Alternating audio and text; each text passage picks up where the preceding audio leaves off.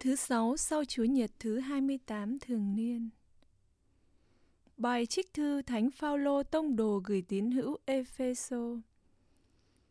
Anh em thân mến, trong Đức Kitô, chúng tôi được kêu gọi làm thừa tự, và anh em là con cái Israel cũng được tiền định theo ý định của Ngài là đấng tác thành mọi sự theo thánh ý Ngài, để chúng tôi trở thành lời ca vinh quang của Ngài.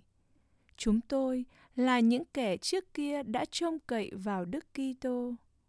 Trong người, cả anh em nữa, sau khi anh em đã nghe lời chân thật là tin mừng cứu rỗi anh em đã tin và được ghi dấu Thánh Thần, như đã hứa. Người là bảo chứng phần gia nghiệp chúng ta, để chúng ta được ơn cứu chuộc, được ca ngợi vinh quang Ngài. Đó là lời Chúa.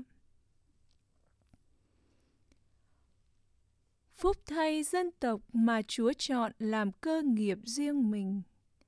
Người hiền đức, hãy hân hoan trong Chúa, ca ngợi là việc của những kẻ lòng ngay.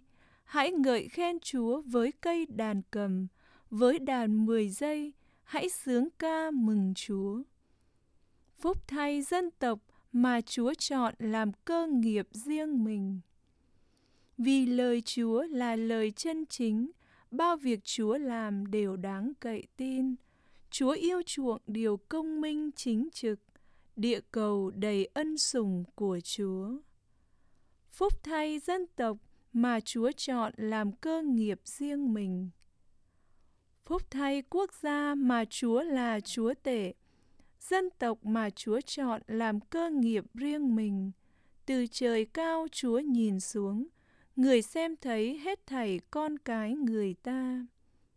Phúc thay dân tộc mà Chúa chọn làm cơ nghiệp riêng mình.